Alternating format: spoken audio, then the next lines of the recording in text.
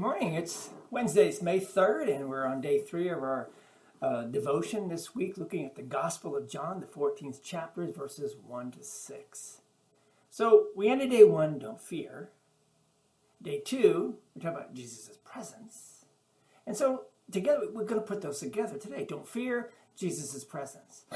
So excuse me, one of the promises that Jesus made to his disciples is this: and if I go and prepare a place for you, I will come again and will take you to myself, so that where I am, there you may be also. Though death may separate us from our family and from our friends, at least for a time, we will never be separated from Jesus. Remember Paul's words to the Romans in chapter 8, verse 31. He says, neither life nor death, nothing in all of creation can separate us from the love of God in Christ Jesus.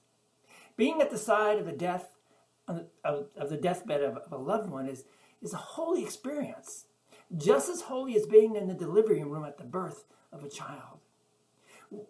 We are not the only ones by the bed. Jesus is present also. Whatever the circumstance of our death, Jesus is present with us.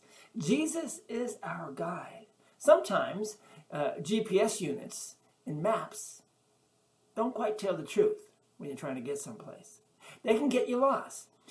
Jesus doesn't give us a long list of instructions on what to do to get to heaven.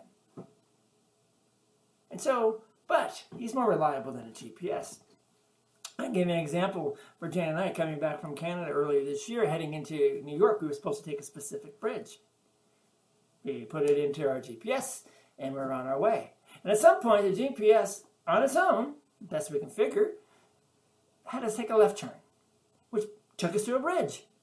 The wrong bridge. It still put us into New York, but put us 40 miles east of where we were supposed to be, which created some complications. But that doesn't happen with Jesus. He comes to guide us. And when you have someone who has walked the path before and who knows the way, you can be assured that you will arrive at your destination and that you do not need to worry or fear, for Jesus is with you. Let's pray. Lord God, again, it's clear. It's clear to me that you lead the way. No, you are the way, the everlasting life. It is because of this that I do not need to worry or fear. Please give the strength and the ability not to forget this. Amen. Do not fear. Believe and trust in Jesus. He is there for you. There for you. Go with him. Follow him. Share him. Because he takes care of that fear that you and I have in our life. Just by his presence.